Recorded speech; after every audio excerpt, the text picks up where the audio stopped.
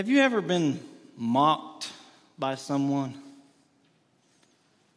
Not talking about a playful jest by your spouse or a friend where you both know there's a joke going and you both have a good laugh. I'm not talking about that. I mean really being mocked.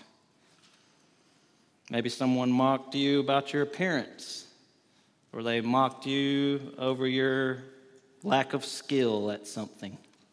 Maybe it was over the fact you took a little longer to learn something than it took others, or maybe it was something entirely different than any of that, but some bully let you and everyone else know about it. And they had a good laugh, perhaps, at your expense.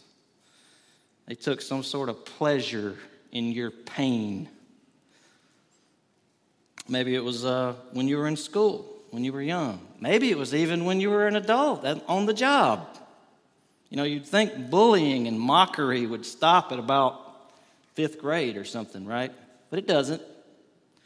Somehow grown adults, get caught up in dishing out mockery as well, don't they? Sadly, perhaps even we've been on the dishing end of mockery at some point, to our shame. And sometimes mockery can get really ugly, especially in a group setting, right? One person says something, they get a few chuckles. Other people jump in, they want a little piece of that laughter, and before you know it, there's 4 or 5, they're feeding on it, and with each passing mock, there's just less inhibitions. They keep piling on. It becomes very hurtful to people. It can be very traumatic to people that are on the receiving end of that, right? Another thing about mockery, it just tends to trigger something in us. It hurts, doesn't it? Deeply. That old adage, sticks and stones may break my bones, but words will never hurt me. I don't think that's true. Sometimes I think words do more damage than physical blows could ever do. I'm reminded of a song I listen to quite regularly by an artist named Dave Barnes. It's called Sticks and Stones. Part of it goes like this. You would have kept those words on your tongue if you'd had known the hurt they'd done. While your fist stayed right by your side, your words, they bruised me deep inside. I'd rather have sticks and stones and broken bones than the words you say to me. Because I know bruises heal and cuts will seal, but your words beat the life out of me. Powerful song. And parents, oh my, if you're a parent and any of us try to even think, well, I've got thick skin, mockery doesn't bother me. Just think of that feeling inside you that makes you want to rise to the defense of your child if you witness them being mocked. You felt that before? It almost makes your blood boil, doesn't it? If you want to get a rise out of a parent, just mock their children, right? You can mock me, that's going to do one thing to me, but it'll do something totally different to someone who mocks your children. And parents rise to their children's defense very quickly. We could go on and on and on talking about various forms of mockery and just different aspects of mockery, but the general point I'm trying to make here at the beginning, that mockery inflicts a special kind of pain. And today, as we take the Lord's Supper in just a few moments, and we remember what Jesus has done for repentant sinners, I'd like to just set this fact before all of our minds for a few minutes. Jesus himself was mocked in some of the worst possible ways you can ever imagine.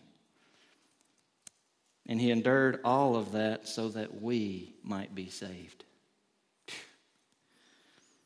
He was mocked as he stood in our place as our substitute. It's one thing to mock somebody about their weight or their appearance or their intelligence level or their lack of skill at something.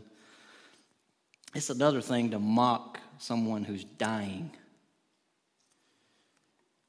The wickedness factor goes up exponentially when that dying person is the most innocent person who has ever walked the face of the earth.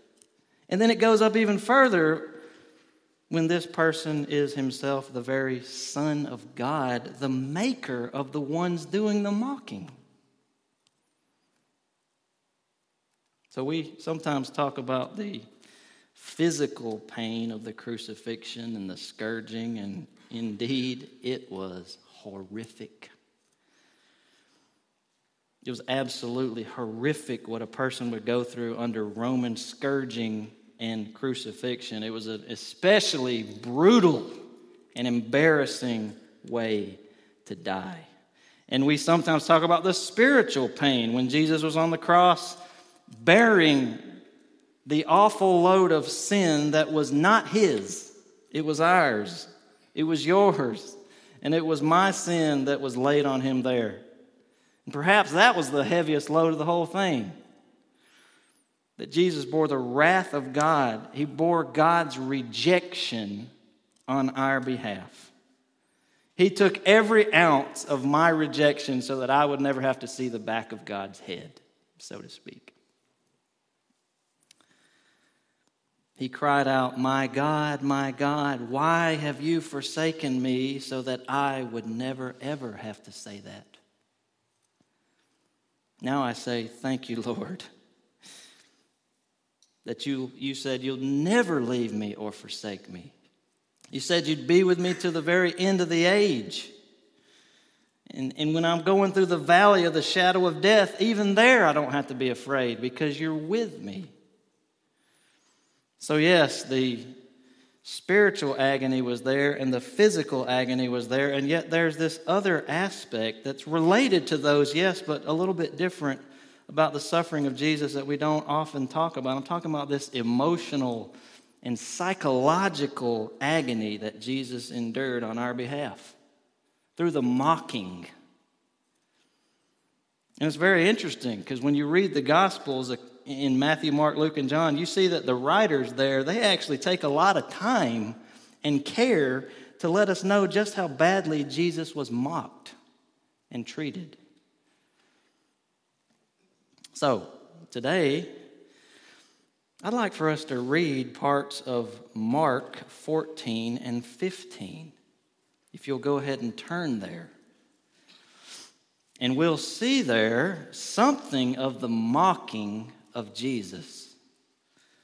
And hopefully, my prayer is that this will further deepen and deepen our understanding, and appreciation of the person and work of Jesus. That's the goal. To look at him and just say, wow, he took that for me? Amazing. So look at Mark 14, and we're going to begin reading in verse 53. 53. Just to set a little bit of context, Judas has just betrayed Jesus right before this.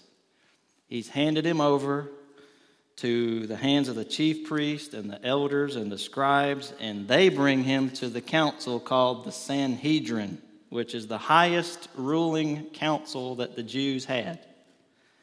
And that's where we pick up, okay? Verse 53. We're going to read kind of a lengthy section today, okay? Verse 53 says, "And they led Jesus to the high priest. And all the chief priests and the elders and the scribes came together. And Peter had followed him at a distance right into the courtyard of the high priest. And he was sitting with the guards and warming himself at the fire. Now the chief priest and the whole council were seeking testimony against Jesus to put him to death. But they found none. For many bore false witness against him, but their testimony did not agree. And some stood up and bore false witness against him, saying, 'We heard him say, I will destroy this temple that is made with hands, and in 3 days I will build another not made with hands.' Yet even about this, their testimony did not agree.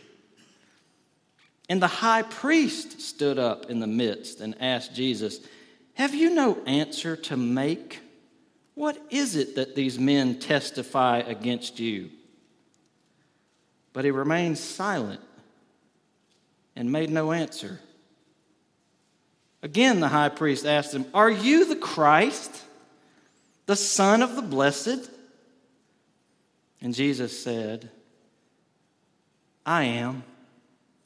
And you will see the Son of Man seated at the right hand of power and coming with the clouds of heaven." And the high priest tore his garments and said, "What further witnesses do we need? You have heard his blasphemy. What is your decision?" And they all condemned him as deserving death. And some began to spit on him and to cover his face and to strike him, saying to him, "Prophesy!" And the guards received him with blows. For now, we'll skip over the part about Peter denying Jesus. That would be a message in itself. Let's jump over to chapter 15, verse 1. As soon as it was morning, the chief priest held a consultation with the elders and scribes and the whole council, and they bound Jesus and led him away and delivered him over to Pilate. By the way, just to clarify for anyone who might not know who Pilate was a Roman governor of Judea at that time. The Jews were ruled by the Romans, and the Jews didn't have the power to execute a person without Pilate's authorization, so they had to take him to him. Verse 2, and Pilate asked him, "Are you the king of the Jews?" And he answered him, "You have said so." And the chief priest accused him of many things. And Pilate again asked him, "Have you no answer to make? See how many charges they bring against you." But Jesus made no further answer, so that Pilate was amazed. Now at the feast, he used to release for them one prisoner for whom they asked. And among the rebels in prison who had committed murder in the insurrection, there was a man called Barabbas. And the crowd came up and began to ask Pilate to do as he usually did for them. And he answered them, saying, "Do you want me to release for you the king of the Jews?" For he perceived that it was out of envy that the chief priest had delivered him up. But the chief priest stirred up the crowd to have him release for them Barabbas instead. And Pilate again said to them, "Then what shall I do with the man you call the king of the Jews?" And they cried out again, "Crucify him!" And Pilate said to them, "Why? What evil has he done?" But they shouted all the more, "Crucify him!" So Pilate, wishing to satisfy the crowd, released for them Barabbas. And having scourged Jesus, he delivered him to be crucified. And the soldiers led him away inside the palace, that is the governor's headquarters, and they called together the whole battalion. And they clothed him in a purple cloak, and twisting together a crown of thorns, they put it on him. They began to salute him. "Hail, King of the Jews!" They were striking his head with a reed and spitting on him.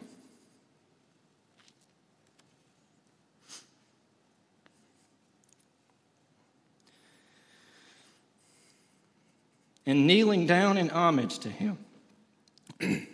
Excuse me. And when they had mocked him, they stripped him of the purple cloak and put his own clothes on him. And they led him out to crucify him.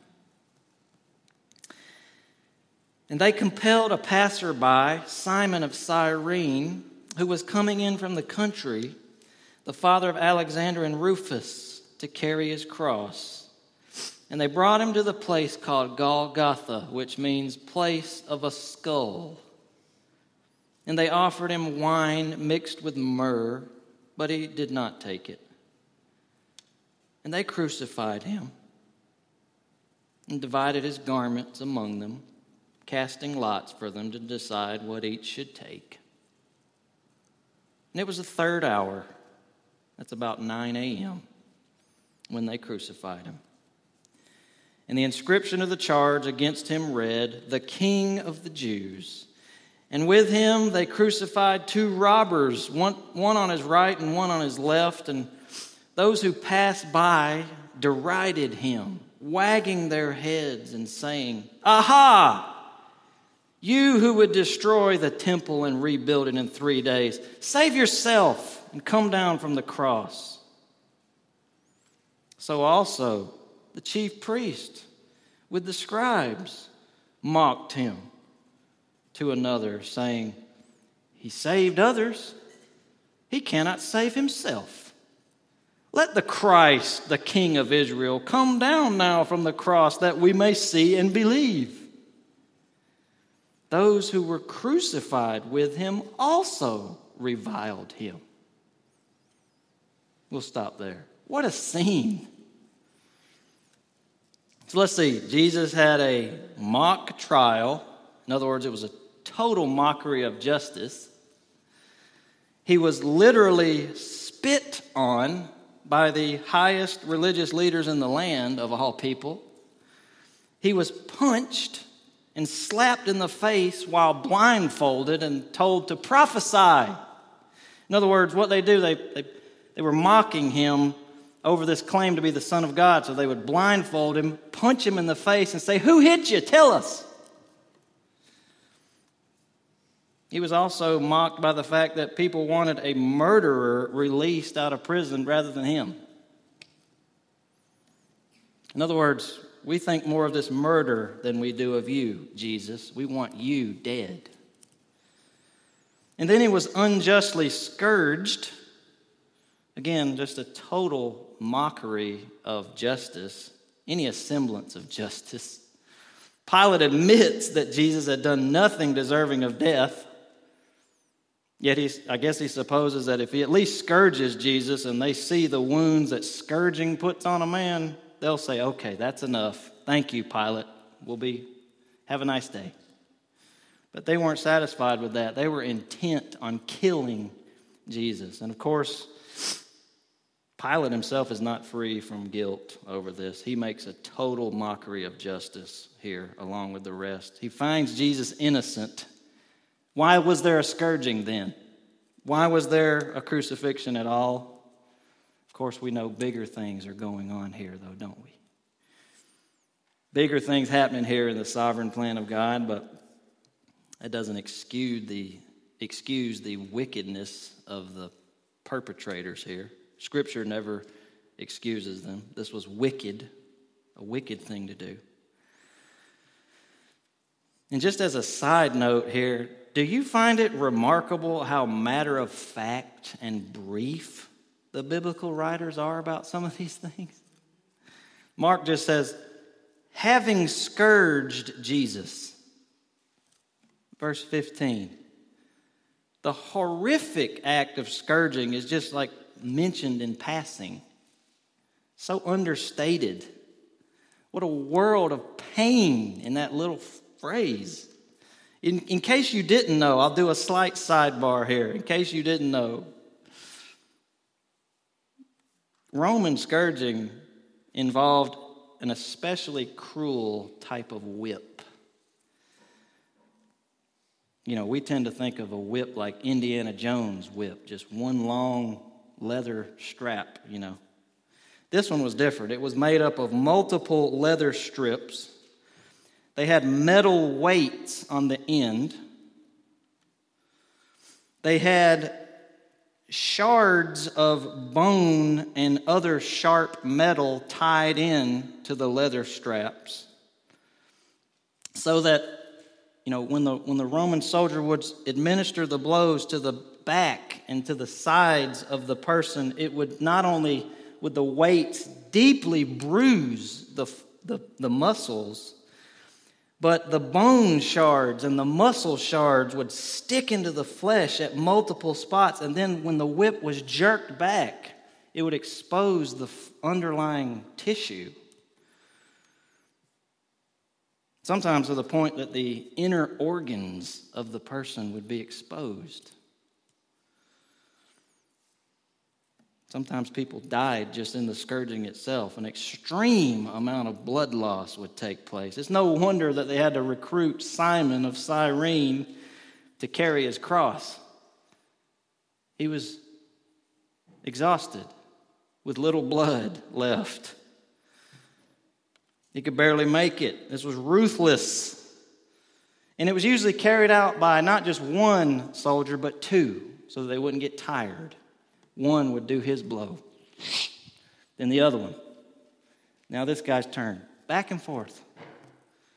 It was so brutal, they made it illegal to perform on a Roman citizen. It was one of their protections. No Roman will ever receive that from us. No, we're not going to do that. That's reserved for non-Roman criminals who would dare to try to interrupt our Pax Romana, this era of so-called Roman peace. So here, tied in kind of closely in aspects of this, the mockery fitting in with some of the physical aspects too. But more mocking came after this. After he had been scourged, the whole battalion of Roman soldiers put this mock kingly robe around him. And then they twisted the thorns together to make this mock crown. They put it on his head, and they began to mock him, saying, "Hail, King of the Jews!" And they took a reed, I guess like his little scepter, like all kings should have, probably took it out of his hand and beat him on the head with it. And the thorns would go more deeply into his scalp, probably sending horrific pain all down the body, the scalp being very sensitive. And it didn't stop there. He's already got spittle all over him from the chief priests. Well, now the Romans are spitting on him. They spit on him, it says. They knelt down and they mockingly worshiped him. Then they ripped the purple robe from him. This is after the scourging, so no doubt that was horrifically painful to rip that off of his body. And they put his own clothes back on him, it says. Then they crucify him. Remarkable restraint from Mark there too. Not many details, just they crucified him. Then they're right in front of him, somewhere nearby there. They're gambling for his clothing right in front of him as he's dying. Then there's these passers-by who the Romans would do these type of things in a public area, so everybody would say, "Whoa, don't do whatever he did, because that's what will happen to you." In a public place. And it says these passers-by were deriding him, wagging their heads. That's an outward sign of mockery. This is some of what Jesus endured that day. And I won't be long in message today from this point forward. I'd just like to point out two things regarding the mocking of Jesus. Number one, the revealing of the human heart. I find it telling, don't you, that verses 29 to 32 of chapter 15 spell out all the people who were mocking Jesus as he was dying. First, there was the general public, described as those who passed by. Then there was the religious leaders. Then it says even the two criminals that were crucified beside him were reviling him. Basically, everyone was mocking Jesus, is what I'm trying to say. Everyone. Isn't that amazing? Even the apostles have fled. Only a very small number of faithful people stay with him there. Some of them faithful women who had followed him and cared for him during his ministry. But overall, everyone was mocking Jesus. What a sickening thing the human heart is, isn't it? It's no wonder that it takes a miracle from God to save a human heart. The prophet Jeremiah talks about our heart. He says the heart is deceitful.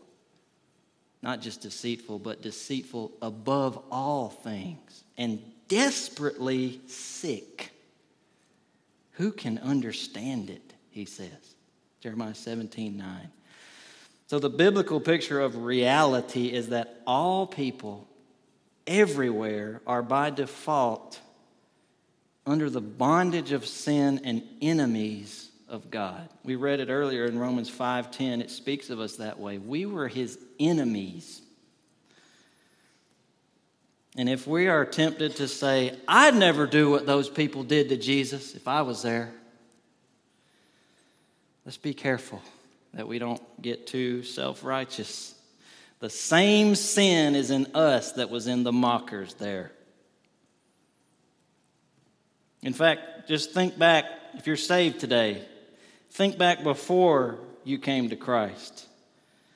Weren't you and I living every day in a type of mockery toward God? By our sin, by our lack of interest in his glory or his gospel.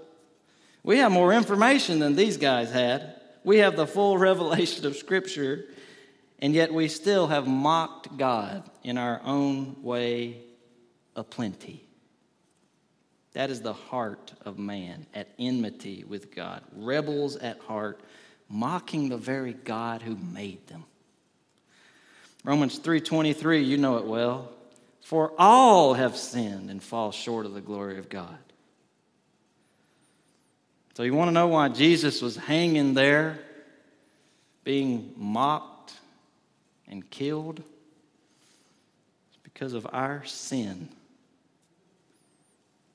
And if God allowed me to travel back in time and embody, so to speak, somebody in that horrific scene, I'm convinced I would be the one holding the hammer. The hammer would be in my hand. That's how much it should hit home to us, you know. My sins are why Jesus was there. My mockery would be heard there along with everyone else. We just sang it. I don't know if you noticed. Behold the man upon the cross. My sin upon his shoulders. Ashamed, I hear my mocking voice call out among the scoffers. Oh, if we need a picture of what sin does to a human heart, just look at this scene. It's the one who created the galaxies, the stars, the earth, the blue whale, the dinosaurs, the flowers, and everything in between, including us as human beings.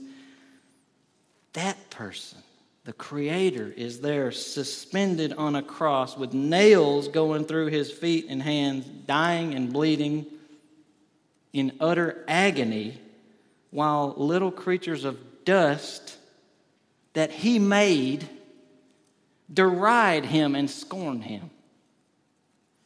This is what sin does to us. It is a dismal picture of the human heart, but it's reality. And I don't want to sugarcoat it at all. This describes every single one of us apart from Christ. We're no better than any of these despicable mockers that we just read about. Isaiah 53:3 says, He was despised and rejected by men, a man of sorrows and acquainted with grief. And as one from whom men hide their faces, he was despised, and we esteemed him not. There it is. We esteemed him not. We did not hold him in high regard. That is what these people were doing. And that's what every one of us does because of the sin that's infected every part of us. We don't esteem him as he should be esteemed. We think lightly of him. When we see that reality, is it not righteous of God for him to send people like us to hell? It's exactly what I deserve and you deserve. Let's just feel the weight of that for a moment.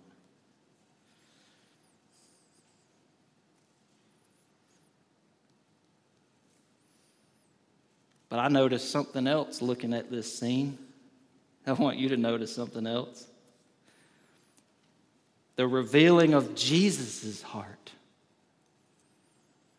Not only do we see in this mockery the condition of the human heart, but we get a picture of what's in Jesus' heart as well.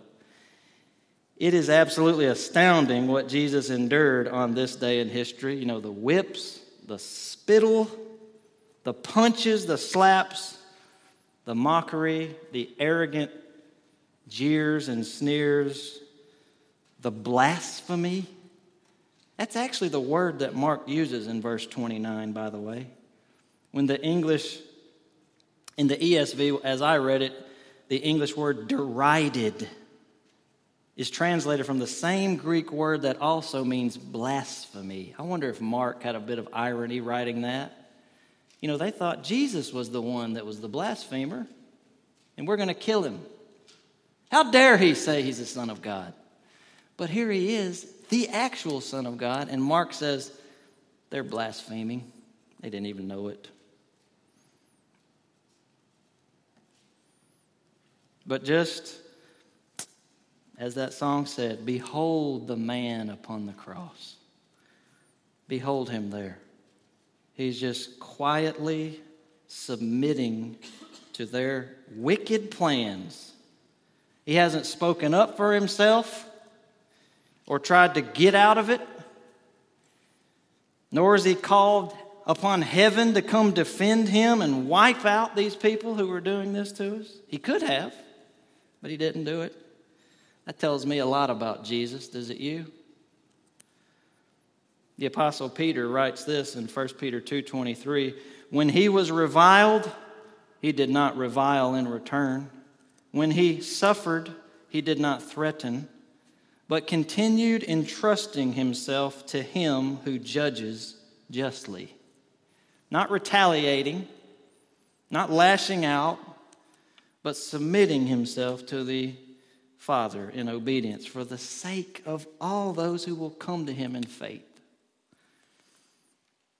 Isaiah 53 again, verse 7 says, he was oppressed and he was afflicted, yet he opened not his mouth. Like a lamb that is led to the slaughter, like a sheep that is before its shearers silent, so he opened not his mouth. That's the Savior of mankind, submitting himself fully to the Father's will, letting little men spit in his face and mock him and torture him and kill him, all so that he can accomplish the salvation of his people. In Matthew 26, Jesus says this to his followers. They tried to defend him whenever the mob came to get him and to arrest him. They tried to defend him, and he told them, Matthew 26, 53 and 54, do you think that I cannot appeal to my Father, and he will at once send me more than 12 legions of angels? But how then should the Scriptures be fulfilled that it must be so? The songwriter told the truth when he wrote, he could have called 10,000 angels to destroy the world and set him free. He could have called 10,000 angels, but he died alone for you and me. What love for sinners must be in the heart of Jesus to endure this. Ask yourself that day, or ask yourself that today. That's the main thrust of the message. What kind of love is this? This is love unlike any other. John Calvin said this about this passage here. He says, "Here is brightly displayed the inconceivable mercy of God towards us, in bringing his only begotten Son so low on our account. This was also a proof which Christ gave of his astonishing love toward us, that there was no ignominy," which means public shame or disgrace. There was no public shame or disgrace to which he refused to submit for our salvation. Wow. There's more irony in this scene too. These people are calling there on Jesus to come down from the cross and save himself. Show your power and we'll believe. They mock him. Save yourself. You can't even save yourself. How can you be the Son of God then? But the irony is that he was showing more power by staying there than he would have by coming down, because instead of saving himself, he was doing something there that would save a host of people throughout all of history. Listen to what D.A. Carson says on this. "The truth of the matter is that Jesus could not save himself, not because of any physical constraint, but because of a moral imperative. He came to do his Father's will, and he would not be deflected from it. The one who cries in anguish in the Garden of Gethsemane, 'Not my will, but yours be done,' is under such a divine moral imperative from his heavenly Father that disobedience is finally unthinkable. It was not nails that held Jesus to that wretched cross. It was his unqualified resolution out of love for his Father to do his Father's will, and within that framework, it was his love for sinners like me. He really could not save himself," end quote. He would not save himself. That's not what he came to do. He came to save sinners. And he would see to it that it happened through all the spit and mockery and all of that, in obedience to his Father and because of the great love with which he has loved us. Isn't this amazing? When we consider everything that Jesus went through and the remarkable restraint and humility that he demonstrated against this kind of hostility, and also the restraint of the Father not to look down and say, "You're done," that should just cause our praise to deepen tremendously. The restraint to promise they're going to redeem mankind, and even through this horrific mockery, going on with it to its completion. This was no little thing.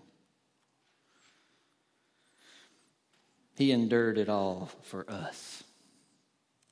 Have you ran to him in faith? Have you come to Christ in faith?